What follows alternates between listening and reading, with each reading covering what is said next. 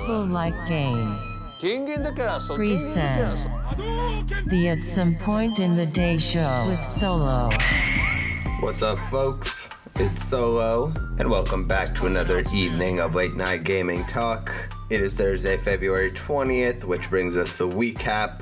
If you're new here, just a rundown of the top stories over the past couple of days, as well as a few additions from the past 24. And if you're really, really lazy, just consider it a weekly audio newsletter if you don't want to listen to my voice 4 days a week instead, even though it's under 10 minutes. I'm just saying, you're not gonna get all the details here, but I will touch on everything, more or less. I might forget some shit. Who knows? Find out. The handles for the socials, at People Like Games, Twitter, Insta, etc. The website, the shop, can be found over at plg.gg. We have an event, February 28th, that's next Friday, at Social Playhouse in Plainview, New York. Tickets are on Eventbrite. Come if you want to, don't if you don't want to. It'll be dope. Anywho, now, without adoing much further, given the plugs are all out of the way, and we do not have a topics of note, which we have a name for that, which is No Scope, but that is pointless to mention because it is not occurring today. Just to give the focus sound cue over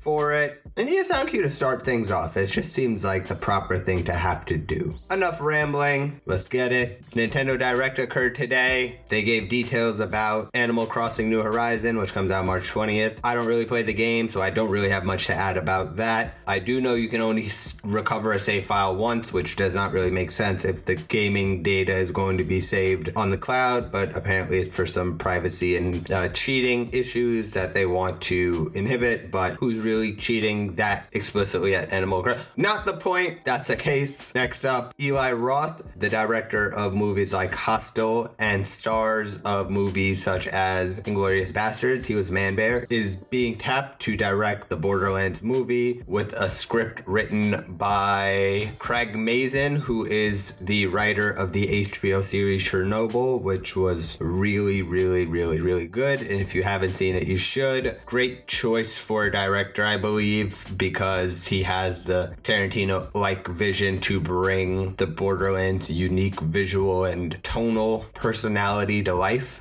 Could be a great step forward in gaming movies, which I'll find out when it comes out. Next, Make-A-Wish Foundation, the UK branch specifically, has added Game Stars, which will incorporate streamers and top gaming personalities given the number of requests they've had for those, as well as for top-end gaming equipment, so they figured they'd create a dedicated avenue for it. Always happy to hear. I believe every gaming star should be a part of something like that.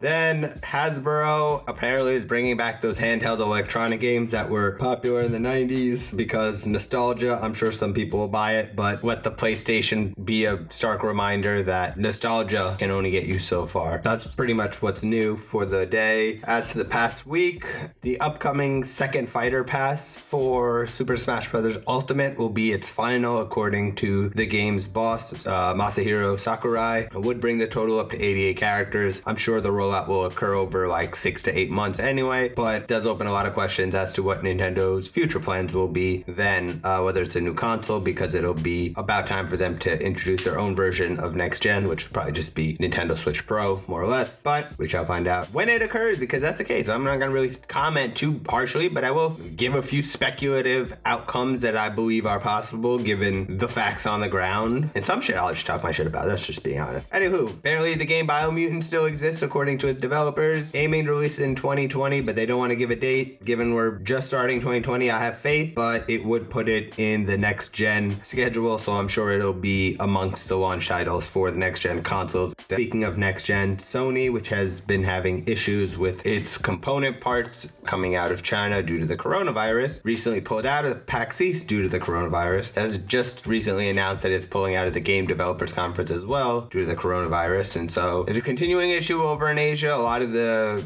gaming leagues, League of Legends, Overwatch, etc., have dealt directly with having to cancel tournaments and matches in the countries and having to shift around their schedules. Really hope it finds a way to be solved in whatever form that takes. I don't know. It's easy to say that in a sentence, but however it occurs, I hope it occurs soon. Anywho, YouTube terms for its exclusivity deal with Activision Blizzard Blizzard for Overwatch League, Call of Duty League, and Hearthstone came out. They paid $160 million for 3 years. To put that into context, Activision Blizzard got $90 million for 2 years out of Twitch for just the Overwatch League 2 years ago. Speaks to how the property has lost value instead of gain, even though they've been upping the cost of everything, which is usually a desperate measure. Hopefully, the Overwatch League doesn't turn out to be WeWork. Anywho, next up, Twitch in the news for good reasons. It's releasing a League of Legends stat tracker, which will allow viewers to find their favorite streamers, build summaries and gaming history and a whole lot of info that sort of simplifies the ability to be a fan of your favorite streamer of League of Legends. Lastly, ESL Pro League unveiled its own revenue sharing program with 13 of the founding teams of its league, which puts it in sort of conflict with the new CSGO League Flashpoint that was announced in the beginning of February, which was built on a revenue sharing structure with all the teams involved, as well as the fact that the ESL Pro League season will now conflict with Flashpoint. There's gonna be a whole lot of shit talking going on. WCW, WWF, let's get it. I'm behind it. Here's hoping that they figure out a way to battle each other. Champion versus champion for the best CSGO league. Then,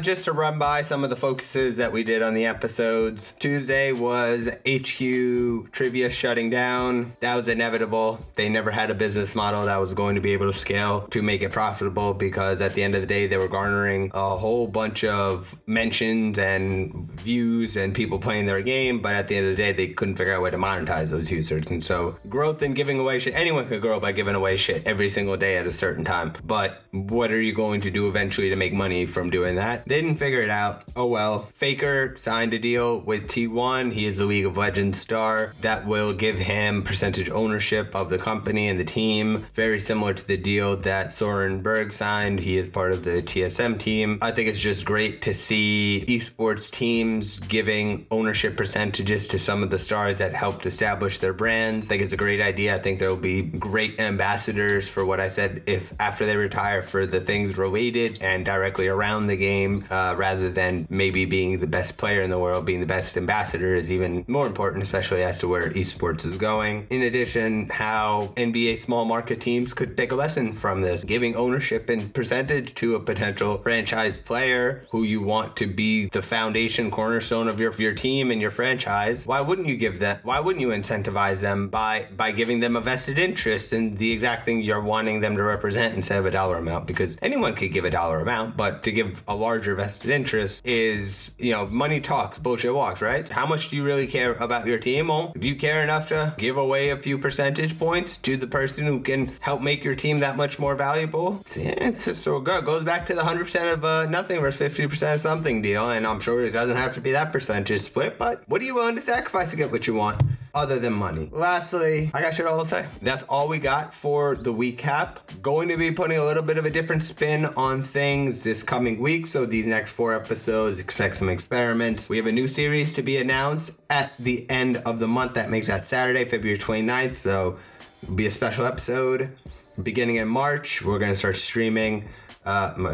Beginning in March, I'm going to start streaming as well. That's on Twitch and Mixer, as well as Caffeine. And this show you are listening to is going live. So we're going to be on YouTube nightly at 11 o'clock. Maybe a different earlier time. Who knows? Maybe at some point in the day. No, I'm just kidding. I had to do it.